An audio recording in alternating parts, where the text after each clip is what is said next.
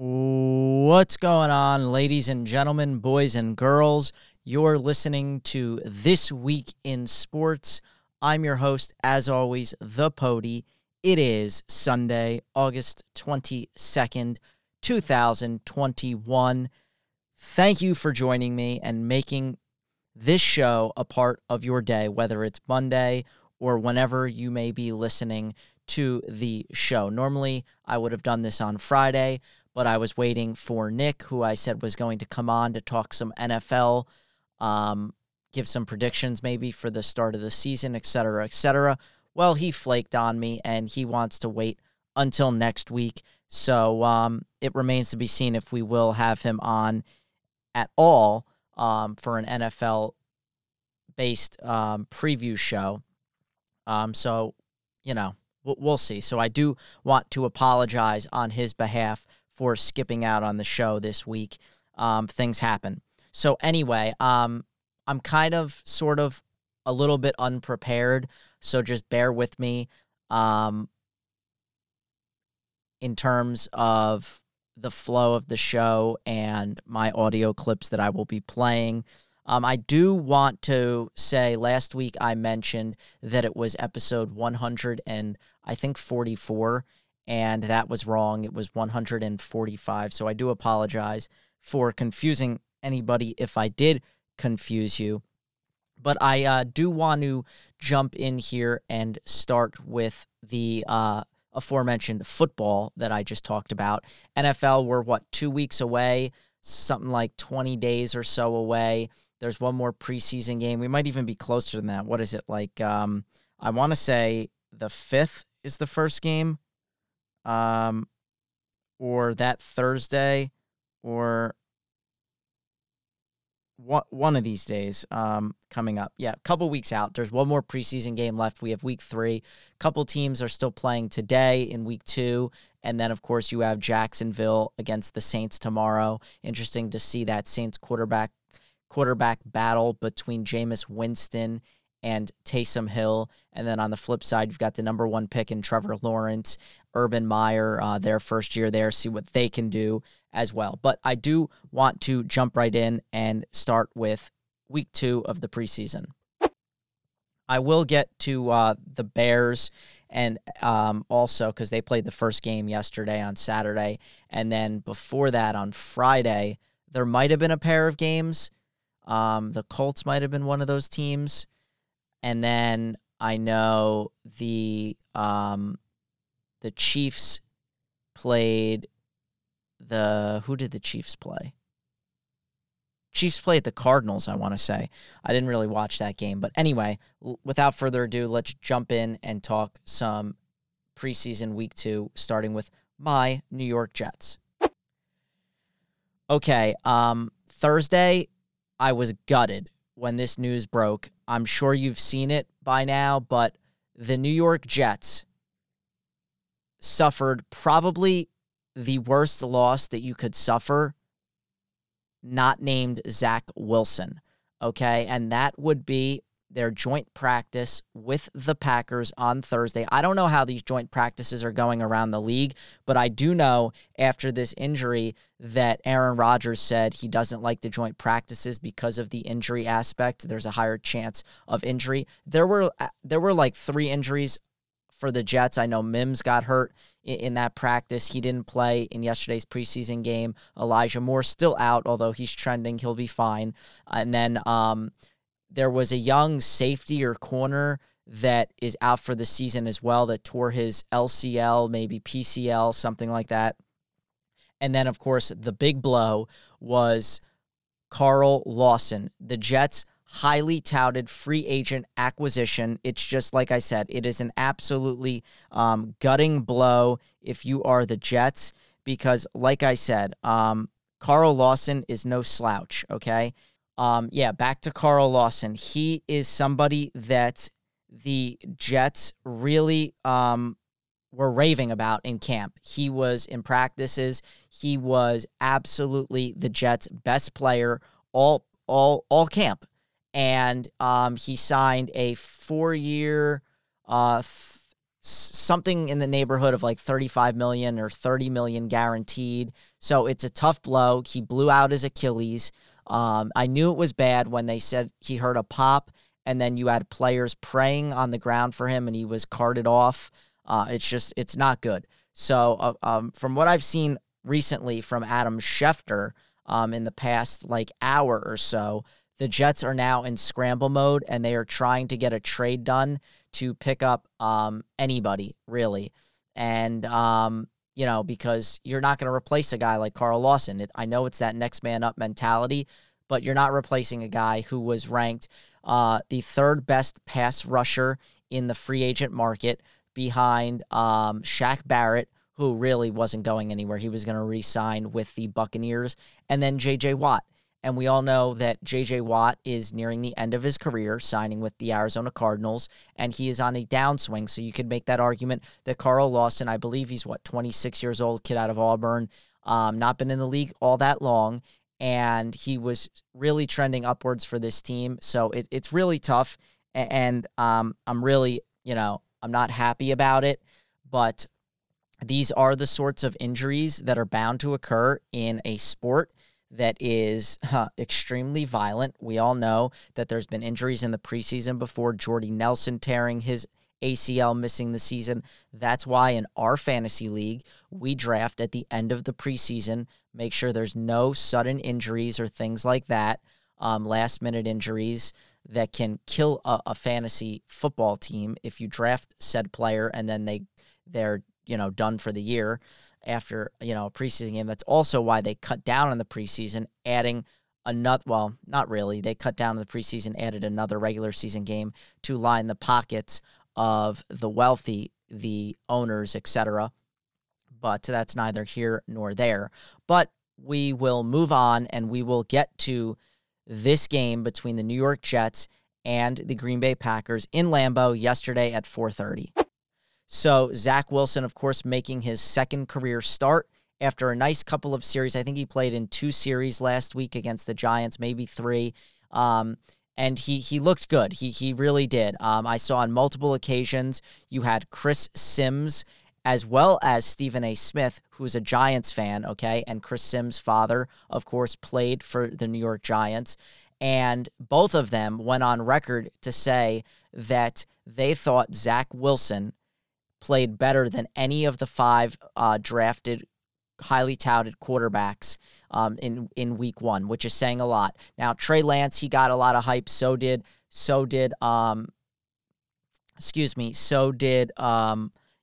Trevor Lawrence, all the big ones, okay? And Justin Fields especially, because he had the, most glaring numbers, 140-something yards. He ran for a bunch of yards, had a couple touchdowns, whatever, this, that. But the one thing about all these quarterbacks, they took some sacks, and they made some easy throws. Zach Wilson was hitting some of your NFL-type throws that you need a highly touted quarterback to hit. And so I thought he had a good couple of series. The Jets, they had a 4th and 1, and they elected to run the ball up the middle, and it was stuffed. I don't understand. I've never played football in my life. I've never coached football. But I swear I'd be the most successful offensive coordinator in football history, because anytime you have a 4th and short, 4th and 1, 4th and inches, 4th and inches, if you got Tom Brady, you just sneak it right up the middle, right? You don't have to get cute. And most teams can just sneak it up the middle. But if you have 4th and 1 or 4th and 2, why is it that 99% of the time teams line up under center, I formation, and they try to pound it up a stacked box, like goal line defensive formation, and it always gets stuffed, okay? 90% of the time, I feel like it gets stuffed, especially if you're the Jets, okay? And a couple of times last year, it was Frank Gore literally fighting for that extra yard or 2 and just making it, and that was all Frank Gore, okay? His experience and knowledge. You're not going to get away with that on most occasions, but most of the time, it doesn't work. If I'm running this offense, I am in shotgun formation with a running back next to me, and now I have the ability to, go pass, go run, you name it, go play action. And the defense has to play for two different options. They have to play. You could go run pass option even, but they have to play for anything. If you go under center and I formation, simply fullback and then running back, it's a run 9 out of 10 times. The good teams know how to go play action there and find somebody crossing, those crossing routes to the tight end or get a wide receiver in one-on-one coverage and they just get burned. But that's my point. There's no reason to go under center there. You go in shotgun, running back next to you, you can hand it off. The defense now either calls timeout or they have to, audible, and they have to go on the fly and try to figure out, try to read what's going on. And then as the quarterback, especially the Jets this season with a Zach Wilson who's very mobile, I would like to see them run these plays and him go with an RPO type situation and figure out if he's going to pull it back at the last second or sort of like an option play really, where it's just straight, he hands it off or he keeps it himself and runs it. But it would be such an effective play rather than just standing there and handing it off and getting stuffed. I hate seeing stuff like that. So anyway, those were his couple series in that first game. The Jets do go on to win that game 12-7. I really stopped watching at halftime. But let's get back to this game in particular. Zach Wilson's second game at Lambeau, of course, prestigious arena to be playing in. And he was thankfully looking at about maybe playing the full first half of this game. And that's about what he did. So the first series, I believe they went down. They got a nice stop on defense, got the ball back, and then they went down and they had a third and about 4, I want to say. Yeah, it was 3rd and 4. And I want to say, I don't know if this was the series, maybe it was the second series, but Wilson did have one really bad pass that I was kind of like, wow, it was low and behind him. Those are the ones that are, the growing pains. But they did good. They get down. They get into field goal range. Oh, this was the one where this was his first incompletion. He was looking good, and he looked for Corey Davis on a curl route, I think it was, towards the sideline. And it was batted down by a rookie first-round corner from Georgia, I believe, and it was a good defensive play, and so the Jets settled for a 54-yard field goal, and I'm curious to see how the kicking situation ends up, because Chris Nagar from last week, he missed the field goal. He was cut, so the Jets are left now with another rookie in Matt Amendola, and he nailed the 54-yarder. Actually, this kid looked like he's got a strong leg, because even on the ensuing kickoff, he didn't look like he took a full run-up, somehow how they just take 2 steps and they kind of pooch it into the corner. That's what I thought this was going to be, but he full-on kicked it into the end zone, which was very impressive. So he's got a serious leg, does Matt Amendola. No relation to Danny Amendola, I don't believe. But anyway, let's get to some of Zach Wilson's highlights. Here is one play from Wilson that was extremely impressive.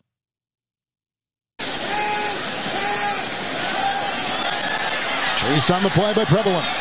And got his receiver downfield. That's Corey Davis, and he catches it right in front of Henry Black. Davis with an...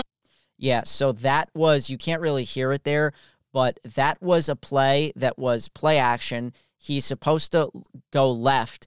The player is not open, so he has to run outside the pocket a little bit, or run to his right, and he throws the ball about 35 air yards across his body to Corey Davis down inside, I think, the 10 or 20-yard line. It was one of those, Patrick Mahomes, Aaron Rodgers type throws. I don't want to make the comparisons just yet, but it was pretty special if you saw it. And then here's Zach Wilson's first touchdown as a Jet. Back then again, the block at the left tackle, and to the end zone they go, and it's a touchdown. Beautiful catch, terrific throw, brought down by Tyler Kroft, and the Jets have taken the... Yeah, Tyler Kroft, Rutgers product. I'm excited to have him on the roster this season. I know he's dealt with a lot of injury concern in his career. Of course, a third-round draft pick by the Cincinnati Bengals. But this was a absolutely dart throw. It was great. He looked off the safety to the right, came back across the middle, and he threw the ball to Tyler Kroft, where he threw it to a spot where he wouldn't get hammered. And then he just brushes off the hit, spins, and he's into the end zone for the touchdown. So that was a really, really great throw. And he was not done yet again. Take a listen. His second touchdown of the day. And a snack at the same time. Wouldn't that be great? A lot of people would buy in. 1st and 10. Wilson, Kroft on the move, got the block. Oh, with a great sidestepping move. That is a touchdown for the Jets. Kroft with his second touchdown pass by Zach.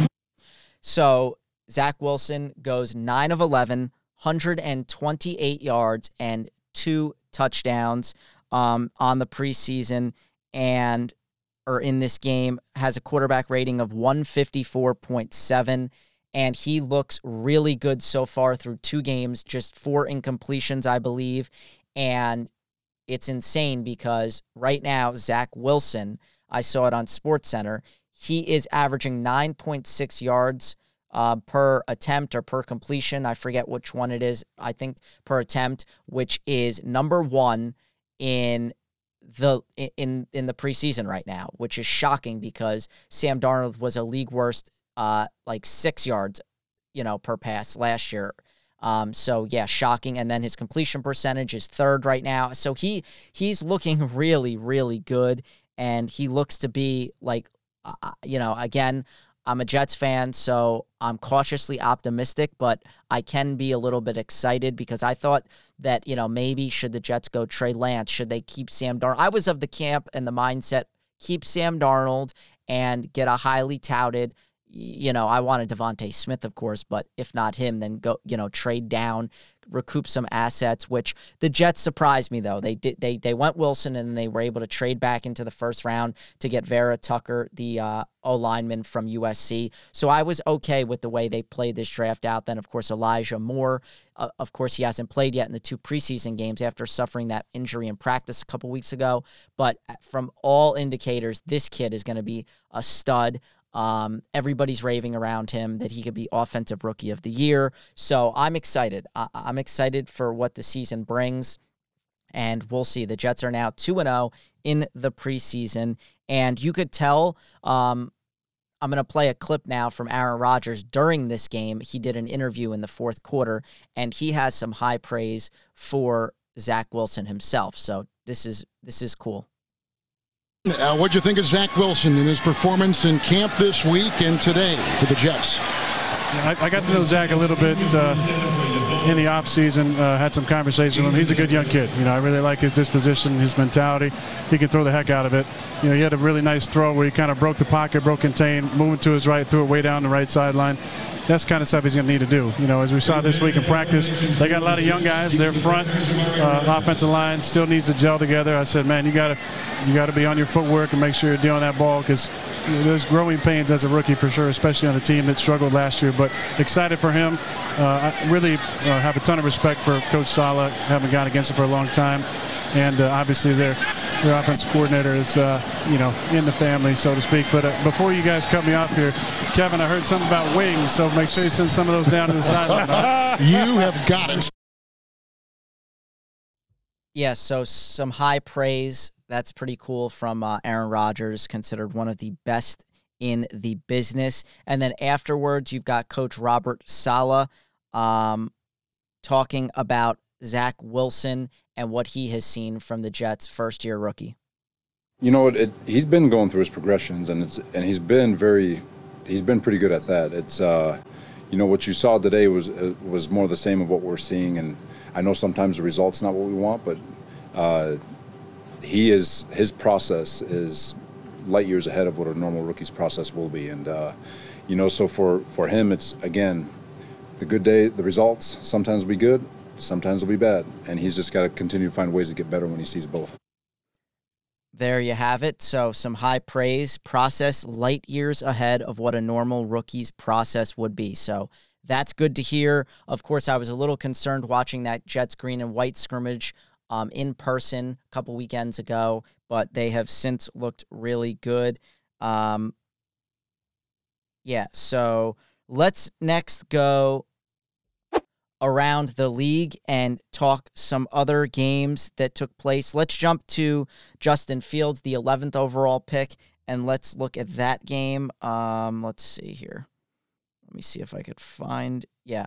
Okay, so right now in Chicago, there's a bit of a quarterback controversy. You've got Andy Dalton, and you've got the rookie Justin Fields out of Ohio State. And so far, the consensus is Matt Nagy has said that Andy Dalton is going to start week 1, although there has been clamor for Justin Fields by the fans in Chicago. Fields, of course, balled out in preseason week 1. Okay, he looked very good, and Andy Dalton did not. And you fast forward to week 2, and Andy Dalton did not look good again, and the Buffalo Bills destroyed Chicago 41-15, and nothing is pricier than watching Mitch Trubisky, Bears' former number 1 overall pick, go into Soldier Field against his former team that got rid of him in favor of basically Andy Dalton, and he just lit them up. So, Andy Dalton played to the beginning, and then Justin Fields got much of the burn late. What I can say is that Andy Dalton did throw one extremely nice ball to Rodney Adams. Take a listen to this play. You got to get guys jacked up to push their go buttons. That's what you need to do. Like this throw right here. It's Adams again. The connection and the touchdown, 73 yards. And that's all it is one play. And that's twice. What an acrobatic catch by Adams, as you mentioned, up the sideline. He's got the speed, gets to the outside, has a step. Twice, he's grabbed it off the helmet of the opponent and able to pull away for the touchdown. But that's all it is for a momentum changer. It's one play. Come on, guys. Let's go. And that's the play the Bears needed. Siran Neal in coverage, and Rodney Adams, who has yet to...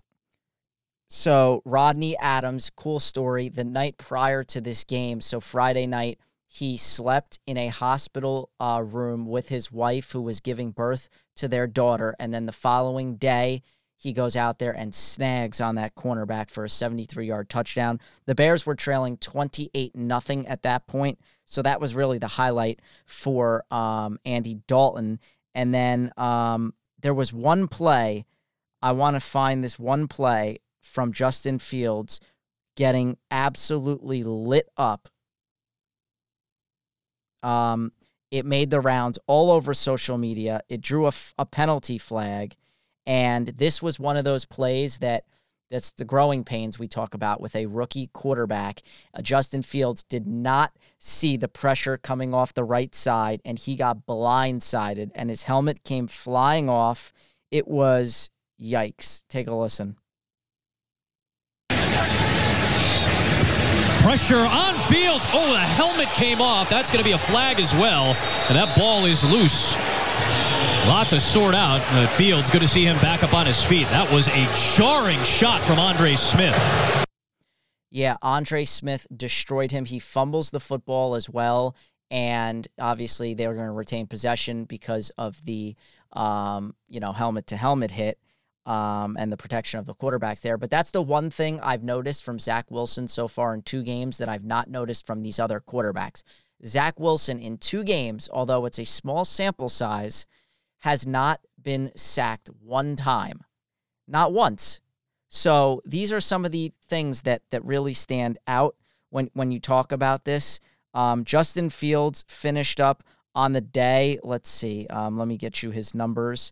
On the day, Justin Fields was...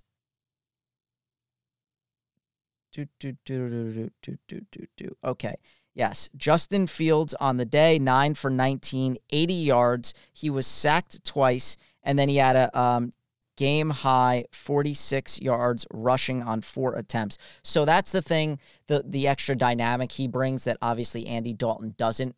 And that's sort of the new age quarterback, right? the mobility effect, not necessarily the Michael Vick speed, like Lamar Jackson has, but most quarterbacks today, your Josh Allen, your Patrick Mahomes. Now, Mahomes isn't necessarily a runner, but he's fleet of foot enough that he can run for a first down if need be. If you bring pressure and you don't get to him, he can step up and he can run it, and that's what makes these guys so great. And even Aaron Rodgers, he knows he's not as fast as he used to be, but he can move up, and he's, footy enough, and that's what he was talking about in that clip about Zach Wilson. It's all about footwork.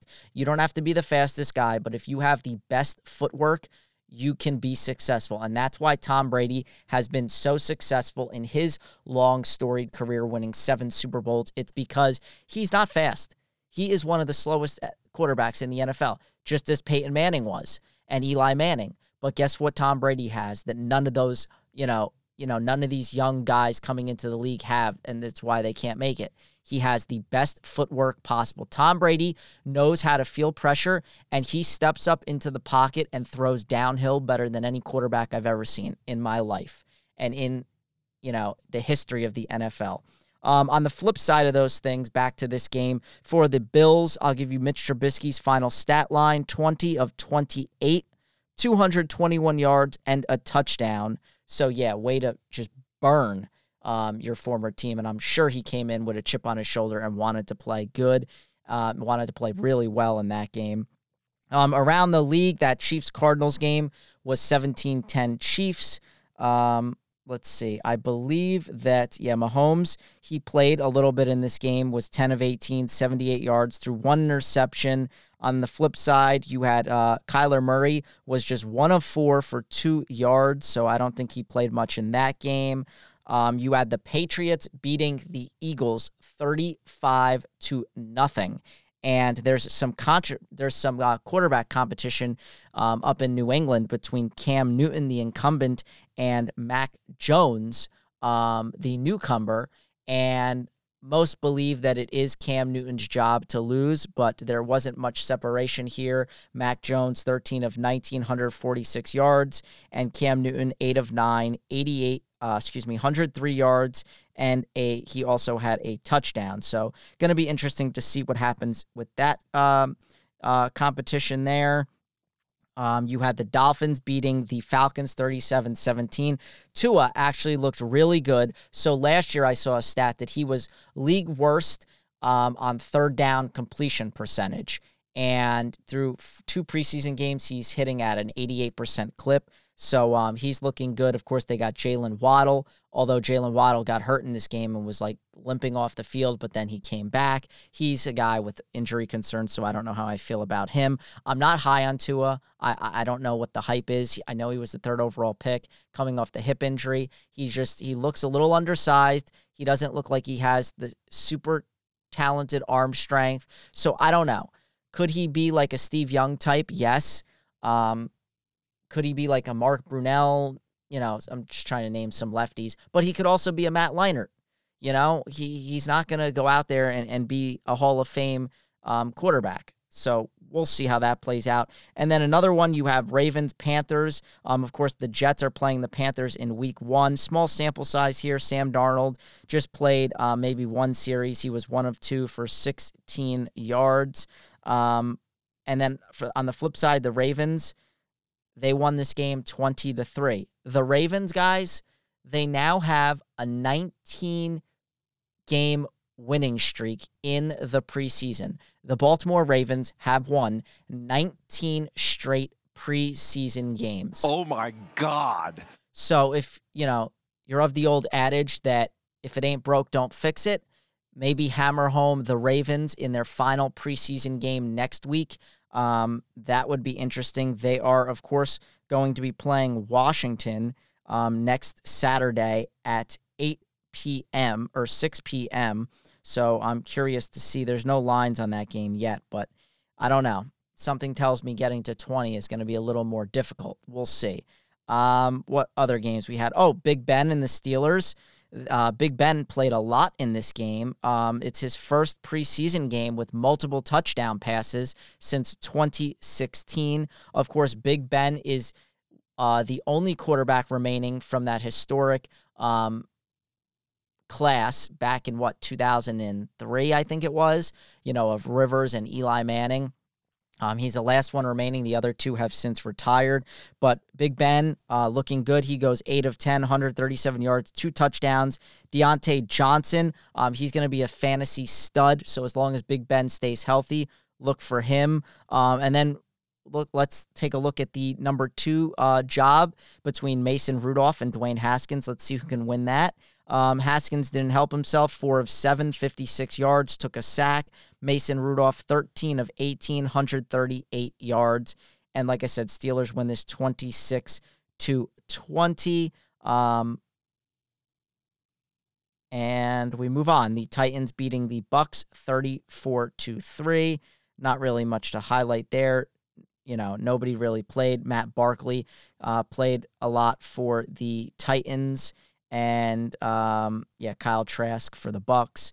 Not going to get into that. The Texans and Cowboys. Still no sign of Deshaun Watson. I don't know the situation there. I don't know what's going on still to this point. But, there's not really been much, talked about there. And then for the Cowboys, a little bit of concern for Dak Prescott and that shoulder. He looks to be trending toward week 1, but I would like to see him play in that final preseason game a little bit before week 1 to not just throw him into the fire at the start of the season. But going to be interesting to see who wins that backup spot for Dak. Is it going to be DiNucci? Is it going to be Cooper Rush? DiNucci didn't help his case. He played the most, but he also threw 3 interceptions in this game, so not very good for any of these guys, really. You had the Colts beating the Vikings 12-10. Carson Wentz is now trending towards playing in week 1 against Sam Ehlinger and Jacob Eason. Interesting to see who wins that backup job. Eason was the better of the two. Ehlinger threw 2 interceptions, 2 really bad interceptions. Matter of fact, balls that were right over the middle, just tipped in the air and intercepted. Let's see. The Raiders beat the Rams 17-16. The Broncos won 30-3. That's another quarterback competition going on there in Denver between your obviously incumbent in Drew Lock, and obviously they recently signed Teddy Bridgewater, who actually got the start in this one. Drew Lock got the start last week. Teddy Bridgewater went 9 of 11, 105 yards and a touchdown. Drew Lock, 9 of 14, 80 yards. They got down into the red zone towards the end of this game, and it was a 3rd down, I want to say. And he got tripped up by one of his linemen, I think, stepping on his toes or his feet, and he fumbled the handoff to the running back and had to land on it for a big loss, and they weren't able to put up any points there. So we'll be interested to keep an eye on that. Hopefully we'll have Nick on here next week to talk about his Broncos and who he thinks, what he's hearing around the league from, Broncos beat reporters, etc., who is going to win that job coming out of camp, and we'll start in week 1. Teddy Bridgewater now on his 3rd team in, 3 years? Of course, he was on the Jets before being traded before the season, spent some time with the Saints, then was with Carolina, and now he is with Denver. So we'll see there. What else? You have games on right now, I believe. The Giants and the Browns are currently playing. And then you've got the 49ers and the Chargers a little bit later tonight. And then, like I said, the Saints and Jaguars tomorrow night. So like I said, again, we are inching that much closer towards the start of the NFL season. And instead of me, guessing when the first game is going to be, it will be the Bucs hosting the Cowboys on September 9th. So that, I believe, is Thursday night football on the 9th. Yes, it is. Okay. So there you have it then. The Panthers host the Jets on Sunday the 12th, and that's when the season gets kicked off. And week 1 on Monday night, we probably have 2 games on Monday. No, just the Raiders hosting the Ravens on the 13th on Monday Night Football. All right, so that pretty much wraps up our NFL coverage, and let's move on. Okay, so let's talk about something that happened over the weekend. 6 Kentucky football players were charged with burglary after an incident at a party. So what exactly happened? Thursday, they were charged with first-degree burglary, and sophomore safety Vito Tisdale added a charge of first-degree wanton endangerment in connection with an incident at a private party back on March the 6th, according to Lexington police. The other Wildcats charged are cornerback Joel Williams, running back Juton McLean, cornerback Andrew Phillips, offensive lineman R.J. Adams, and receiver Ernest Sanders IV. According to police, 3 uninvited people entered a residence where the party was held and were asked to leave. They became upset, threatened to return, and did so a short time later with additional players. The group forced their way into the residence, and one suspect was observed pointing a firearm at someone. Tisdale was identified as the person with a handgun. These players are all done. They will be suspended and effectively cut from the team and probably kicked out of the University of Kentucky. This happened a number of years ago under Kyle Flood with Rutgers players, or maybe even before that. Bunch of Rutgers players just committing all sorts of crimes and such, and, just terribly disgusting stuff. It is a privilege to play Division I athletics or to play any sport. It is not a right, and that's what these guys have to get through their thick skulls. Now with the name and likeness aspect of things, you have players getting millions of dollars in endorsement deals already before they even play a snap of a college game. So I don't understand why you need or feel the need to act all tough. It's not an indictment on your manliness or your toughness to be kicked out of a party or asked to leave. And then shame on those other players that returned to wreak havoc. That's like the whole big man on campus. Like, this is my campus and this is my town and you're going to respect me because I'm a football player at the University of Kentucky. Well, guess what? Newsflash, you play in the SEC, and the University of Kentucky football has not been relevant in a very long time. Yeah, they've had a couple good seasons here and there over the last decade, but let's face it, it's the University of Kentucky. You go to a basketball school. Nobody cares about football at the University of Kentucky. It's all about Wildcats basketball. Moving on. All right, let's talk a little bit of baseball. The Yankees and the Dodgers both stay hot, looking to extend their 8-game winning streaks to 9. The Dodgers did just that, easy enough, facing the Mets, who are just in an absolute free fall. They started the month of August with the division lead in the NL East, and I believe they've gone 5-15 in the month of August and have free fallen all the way to 3rd in the NL East standings right now. I thought that Philly was going to outright win this division, but the Atlanta Braves are one of the hottest teams in baseball, 9-1 over their last 10, and they now have a 5-game lead over the Phillies and a 7-game lead over the Mets, effectively ending the Mets season. They are not climbing out of a 7-game hole with a month and a half left to go. It's just been a shockingly bad month of August. Yeah, the Mets have won just 5 games in the month of August, and I believe they are 5-15. Yep, 5-15 are the Mets in the month of August, so it's just shocking how bad they've been. They transferred DeGrom to the 60-day IL. I don't think he's coming back now that they realize that they are out of the pennant race.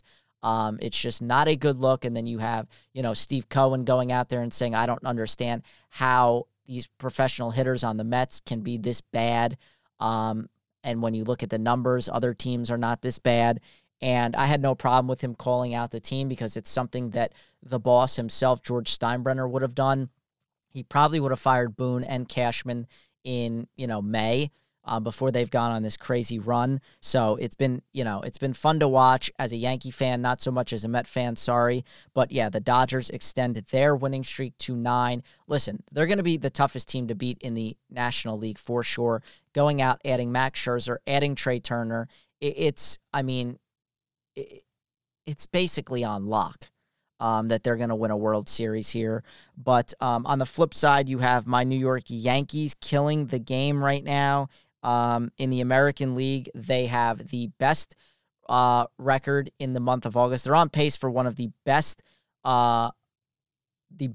winning percentage in team history, I believe, in the last 50 years or in the American League in the month of August. It's been ridiculous. They have a team ERA of, I think, 2.61 in the month of August, which leads the American League, and they're getting only going to get healthier.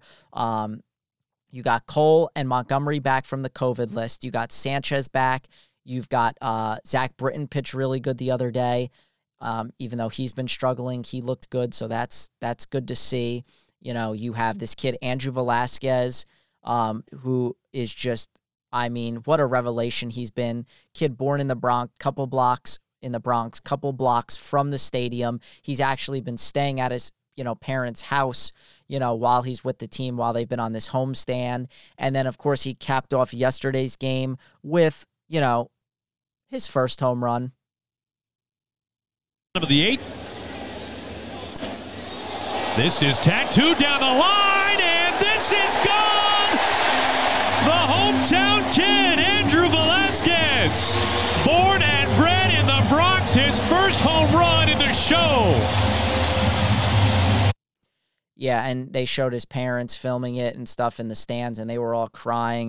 This kid's been a revelation. We had a game a few days ago or earlier in the week against the Red Sox, that doubleheader. We got into some trouble in the last inning, and Velasquez just made an unbelievable play. He had Odor coming over in front of him, shading his view. He misses the ball, and then Velasquez fields it, backhands it, and fires it to Rizzo. They had to go to replay review, but he was just out, and the Yankees won the game. So his defense has been great. His speed on the base paths, he's really fast. It has reinvigorated, re-energized this team. And then guess what? Luke Voit has been a revelation since he came back off the IL. He is third in the MLB, third in the bigs in terms of RBIs. That was before yesterday's game. He added a couple more RBIs, so he might have jumped up that list.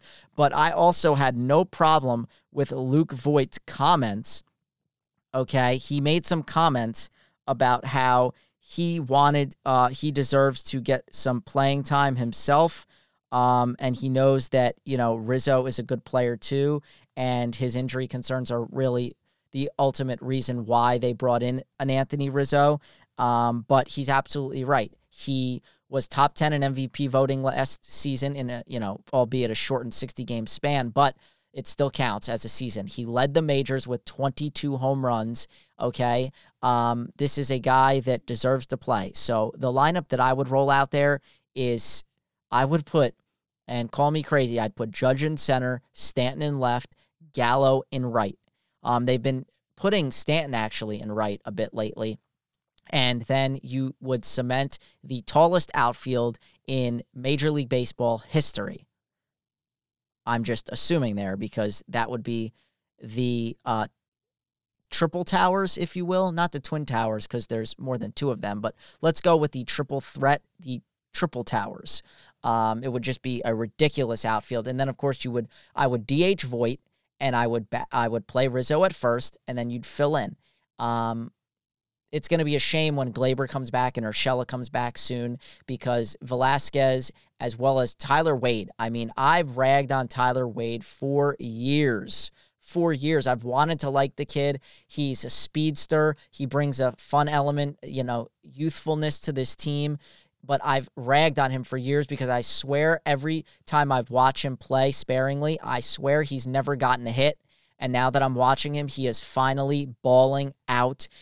In the month of August, he has, I believe, he's batting over .430, which is one of the 2 or 3 best batting averages in the league since August 1st. It's just another guy that's been an absolute revelation. And this team is fun to watch again. just stealing bases left and right, getting it done every which way. Sure, the ninth inning, nobody knows who's closing. It's been, a bit of a struggle for the Yankees, but, I'm here for it. The Yankees now have a 2-game lead, full 2 games on the A's and the Red Sox, which is always nice to see. 2.5 up on them. And the A's, actually, speaking of, they were beaten on a walk-off in the 9th inning. No, not a walk-off, because I think it was in the Coliseum. The San Francisco Giants, who own the best record in baseball, still can't fathom that. Just ridiculous. But they beat the A's, and I swear I saw a stat that said that was the first blown lead in the 9th inning by the A's since September of 2019. The Yankees have done it, I think, 6 times alone this season. So the fact that they haven't done it in 2 seasons, basically, is redonkulous. So they're slipping, and the Yankees, they were postponed today thanks to Hurricane Henri, or Henry, however you want to call it. I'm 99.9% sure it's Hurricane Henri. And it did some damage, nothing by me, but my brother, who lives just about 15 minutes from me, looks like a tornado ripped through his area of town, flooding, utility poles down, just crazy stuff. And he said sinkholes are forming. So I don't know. It depends where you're at. Of course, that means they've also postponed the Northern Trust, which is the first event of the FedEx Cup playoffs. That's taking place in Jersey City. My brother actually lives in Jersey City, not too far from there. But I was supposed to go to this either Friday or Saturday, but the weather forecast didn't look good, so I decided against it. And of course, the weather was fine up until last night, so they had to postpone today's final round into tomorrow. You have atop the leaderboard, you have Jon Rahm and Cameron Smith, who are tied at 16 under. I don't know why. Let me see. I want to get the full leaderboard. Hold on.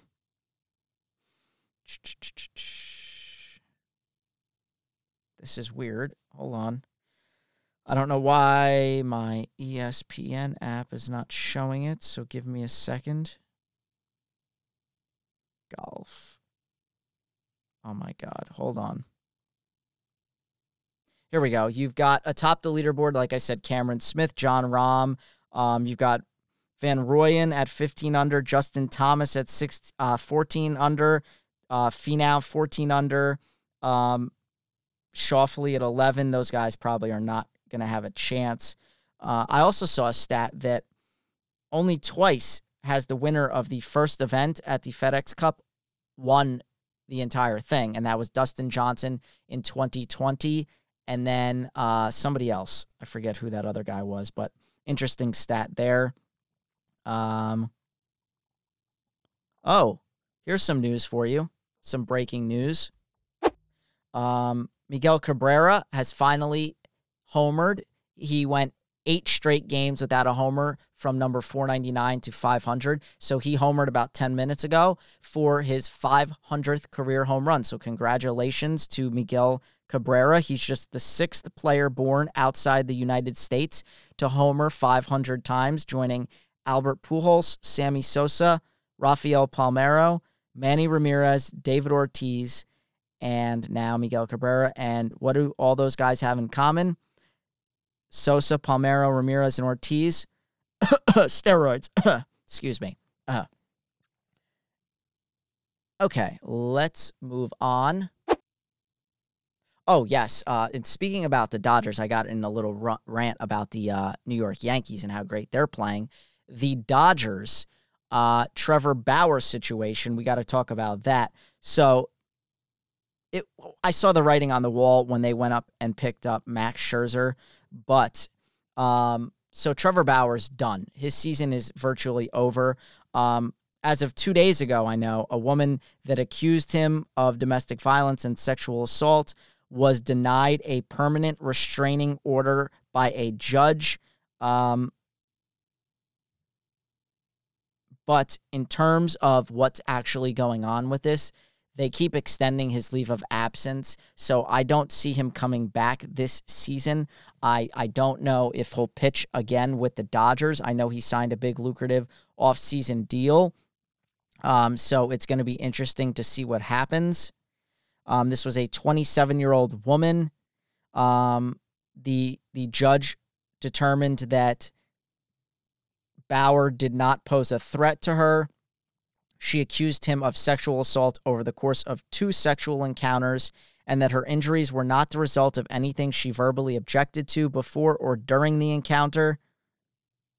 The injuries are apparently terrible. If she set limits and he exceeded them, this case would have been clear, but she set limits without considering all the consequences, and respondent did not exceed limits that the petitioner set. That's, lawyer jargon or law jargon and speak. Basically, I guess they had sex. It got a little rough, but there was no clear-cut stop or, thought of, I don't want this. So, yeah.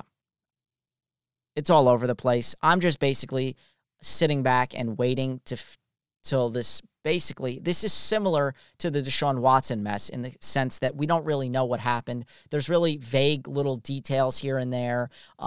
So, yeah, who the hell knows what's going on there with Bauer. And then more bad news for the Dodgers, although they are on a nine-game winning streak and favored to win the World Series, so I don't know how bad it could get. But 12 days after signing veteran left-handed pitcher Cole Hamels, they placed him on the 60-day IL, and the reason for that would be old age. I mean, not really, but yes, that plays a part in it, I'm sure. 37 years old, Cole Hamels. I remember when he was at the peak of his, career. He was one of the best lefties. He threw a simulated game on August 7th at Dodger Stadium that was scheduled for 2 innings, but he only completed one of those innings. Let's see. Okay, it's a shoulder issue, which is what I was thinking it was. No actual details on that per se, but yeah, that's all I have. He signed a $1 million guaranteed deal plus $200,000 per start. Well, he didn't make a start, so he gets the fully guaranteed $1 million for doing absolutely nothing. Must be nice, right? Wow. Okay. I think I missed this part. Okay, yes. Next up, right at the spot I want to be at. Okay. Freddie Freeman, he hit for the cycle in Wednesday's 11-9 victory over the Marlins. Like I said, the Braves, one of the hottest teams in the NL and in baseball, really. So they're 9-1 in their last 10. This, I believe, is Freddie Freeman's second ever cycle. So pretty impressive to do it once, let alone twice. And guess what? It took him just 6 innings to do. Let me see. I think he had a home run in the 6th. Let me see if I can get that audio. Terrific road trip so far with 9 hits. And there's a bid for number 10. That's headed for the right field corner.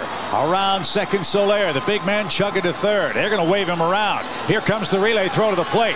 It's going to be close. And they got him in the first inning, and he smokes that one into right field. He might have another double. That's always a good plan. Freddie's on his way to second. Sanchez digs it out in the corner. Freddie's chugging. They're going to send him. Chisholm's throw to third is going to be late.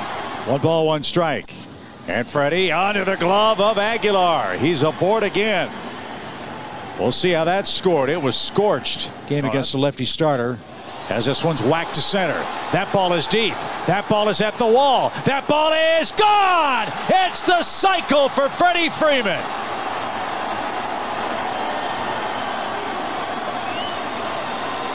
Have a night.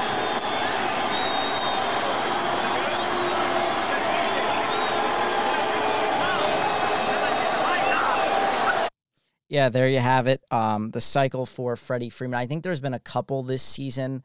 So yeah, very impressive. And dude, I don't know the last time it's been done in 6 innings. That is impressive to do it in 6 innings. So yeah. Okay, I got to talk about the Padres. They're kind of my team right now because I have no choice but to root for them. A couple weeks back, I thought they were making this deal for Max Scherzer, so I, on a whim, threw $100 on them to win the World Series. Since I've done that, they have been free-falling. They now have a likelier chance to miss the playoffs than make the playoffs. They're in a virtual tie for that second wild card spot with the Cincinnati Reds. It is looking like an absolutely awful futures bet on my behalf.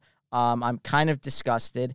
They played the Phillies last night, and they were getting destroyed by my boy Aaron Nola through who was throwing a no-hitter, I believe, through 6 innings, took it into the 7th inning before, I believe, giving up a home run. But anyway, the point of this is the Padres got lucky. Nola takes this into the 9th inning before giving up a 2-run homer to tie the game. They later go on to win the game. Cool story there. Aaron Nola facing his brother Austin Nola for the first time ever and threw his hardest pitch of the season in striking his brother out. So that was a cool story there. But Nola doesn't make it through the game, does not finish the game as he gives up the 2-run homer to tie it. And the Padres basically needed a miracle to squeak this one out after getting no hit. So yes, they are in a virtual tie for that second wild card spot. If the season ended today, I'm assuming there would be some sort of playoff. I don't know if the Reds have like some sort of tiebreaker. I'm not necessarily sure, but this is not good. This is not good. They are not going to catch the Dodgers, who have 10 more wins than them and 9 less losses. They're certainly not catching the San Francisco Giants, who lead their division with 79 wins, 44 losses to their 68 and 57. They need to hold on, and I need a miracle that they make it into the playoffs, win that wild card game, which if they have to face the Dodgers, that doesn't look likely. So I don't know. I'm hoping that maybe I can just pull this out at some point and get half my money back maybe.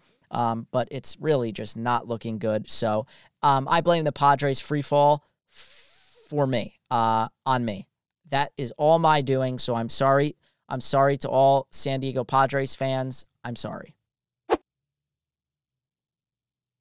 Okay, it was announced, or sources are saying, that the Cubs and the Reds will play in the 2022 Field of Dreams game. Excuse me. I'm just yawning at the fact that it's going to be the Cubs and the Reds in the Field of Dreams game. I don't understand this. Why? Because they had the White Sox in it, so now they don't want the Cubs to feel left out. This is a snooze fest of a matchup to put in the Field of Dreams game. I'm sorry. It should be the Dodgers. It should be somebody like maybe the Astros. Dodgers and Astros, that would be fun. Just the beef they have. Or put the damn Yankees in it again. I mean, come on. Anyway, that's my 2 cents on that. Okay, we also had a big boxing bout last night between Manny Pacquiao, right, and this guy Ugas. It's the first time that Pacquiao returned to the ring in 25 months. It was a unanimous decision. Yordenis Ugas gets the win over Pacquiao, basically ending Pacquiao's career. I think he's probably going to retire. He was originally supposed to fight Errol Spence Jr., but Spence suffered an eye injury during training ahead of the bout, and Ugas was elevated from an undercard fight to take his place. When that stuff happens and you're just brought in to fill in a spot, you usually don't win. So that's glaring, the fact that he beat Pacquiao. So, yeah, Pacquiao was interviewed afterwards and asked if he plans on coming back, and he said he's leaning 60-40 towards retirement. But things can always change. Okay, let's talk about Sha'Carri Richardson. Of course, you will know her as the Olympic hopeful sprinter that was given a ban for smoking marijuana, did not go to the Olympics, and she had herself a nice race. It was her first race against some Olympic Jamaican sprinters. Let me pull it up for you. Give you some of those details. Okay, so it was a 9-person race. Okay, 9. And Sha'Carri Richardson finished, wait for it, in dead last place. Okay? So I guess the U.S. made a good call in not selecting her to the Olympic team.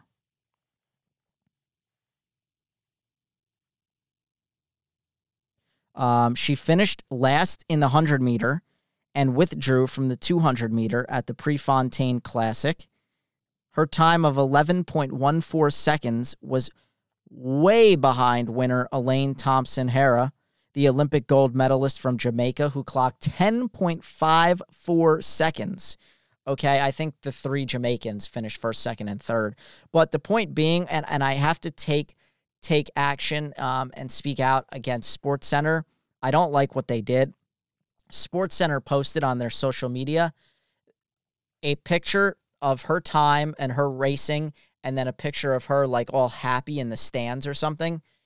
And they made it seem like she did well in this race, and they tried to almost hide the fact that she finished dead last.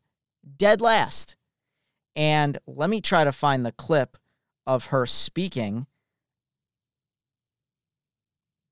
because this is a doozy. Here we go. This is one race. I'm not done. You know what I'm capable of. Count me out if you want to. Talk all the shit you want, because I'm here to stay. I'm not done. I'm the 6th fastest woman in this game ever. And can't nobody ever take that from me.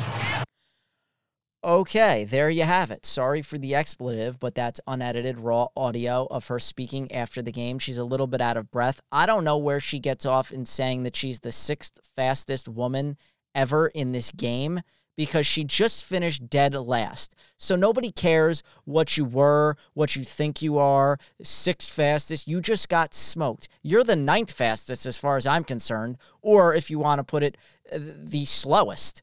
Because you just got smoked. You just got torched. I mean, it looked like you were running in slow motion compared to them. And it actually looked like she might have been, hitting some, smoking up a doob, if you know what I'm saying, before this race. Because I swear to God, she looked like she was moving in slow motion compared to the rest of them. And she got absolutely smoked.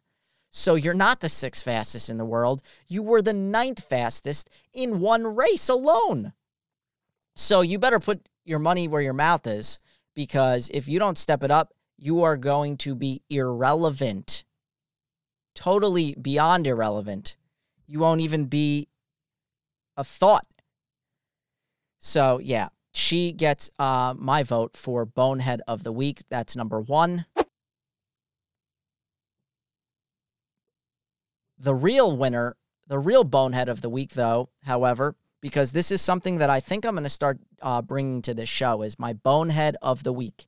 And the Bonehead of the Week goes to none other than Angel Hernandez, one of the worst umpires in Major League Baseball. He had his discrimination lawsuit because he's not getting playoff and World Series games, and time after time, he gets dismissed because guess what? The numbers don't lie, Angel. You are one of the worst umpires in baseball, and people don't like you. Take this game yesterday between the Yankees and Twins, for example. Are you ready for what Angel Hernandez did? Here it is. Okay, you have an 0-2 count to Rougned Odor in the bottom of the seventh inning with the Yankees up 6-0. Runners on the corners. Okay, Odor has a 0-2 count. He's in the box. The pitcher just begins his lift off the mound with his left foot. Okay, he just begins his delivery. He's in the stretch, and Odor puts up his hand, like calling for time. Puts up his left hand.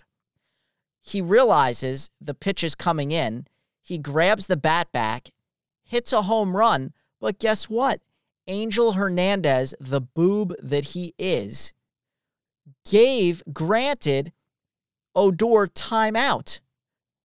And everybody knows umpires are never supposed to grant timeout that late, especially when a pitcher starts his windup. So take a listen to what actually happened. Time called very late. Oh, are you serious? Time was called. That's unbelievable. That is unbelievable. Oh. Boone's not going to win this argument. He's just going to ask him if he called time.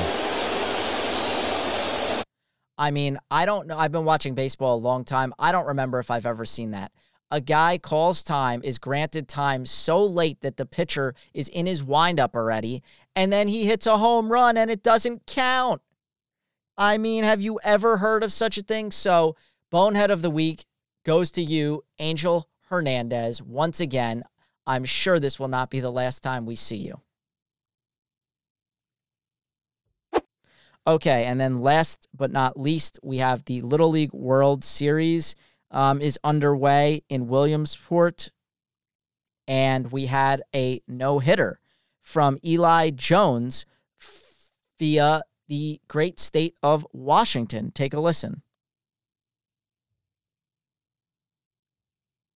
Eli Jones, who the coaching staff in the past has clocked as high as 72 miles an hour. These guys have the arm care, make sure they can have the recovery, the rest that they need to go into the next game.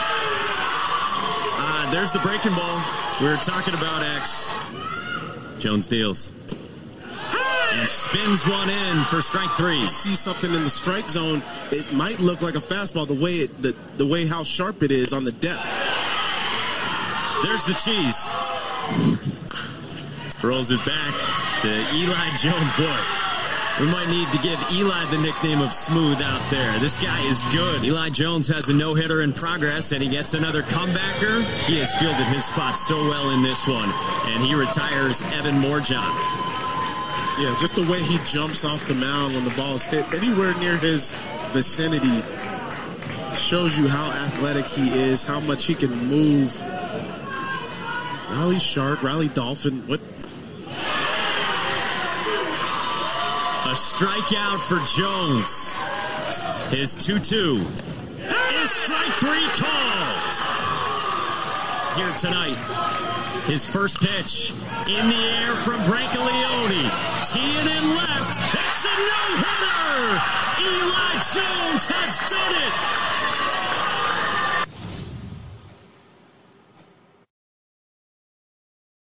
So, yeah, there you have it. A no-hitter for Eli Jones and the kids from Washington. He's not a big kid. He's actually kind of small. It was funny because they interviewed him afterwards, and I can't find it here, but they interviewed him afterwards, and they said, "What are you going to do?" And he said, basically, "We're going to have fun and party," which is just a total kid answer. So that was really cool there, really funny. And the kids from Toms River, they did lose their first game and got sent into the elimination bracket. They bounced back nicely with an 11-4 win against Connecticut. So I look forward to seeing them in action, see if they can make some further noise in this tournament as well. So, yeah, it's going to be fun to watch the rest of this all United States-led field. Of course, no international teams because of COVID, but still going to be fun to watch. And then last but not least, we have on this date in 2007, the Rangers, that is the Texas Rangers, defeated the Baltimore Orioles 30-3, setting the American League record for runs in a game. And unfortunately, Orioles fans, things have not gotten much better. They currently have a 17-game losing streak and are creeping up on the all-time record of 21. They are actually in action right now against the Braves. It is top 9. They are losing 3-1. So in all likelihood, they will lose yet again, and they will extend this streak to 18 games. My goodness. At some point, they have got to break this and get a win. At some point. Just shockingly bad.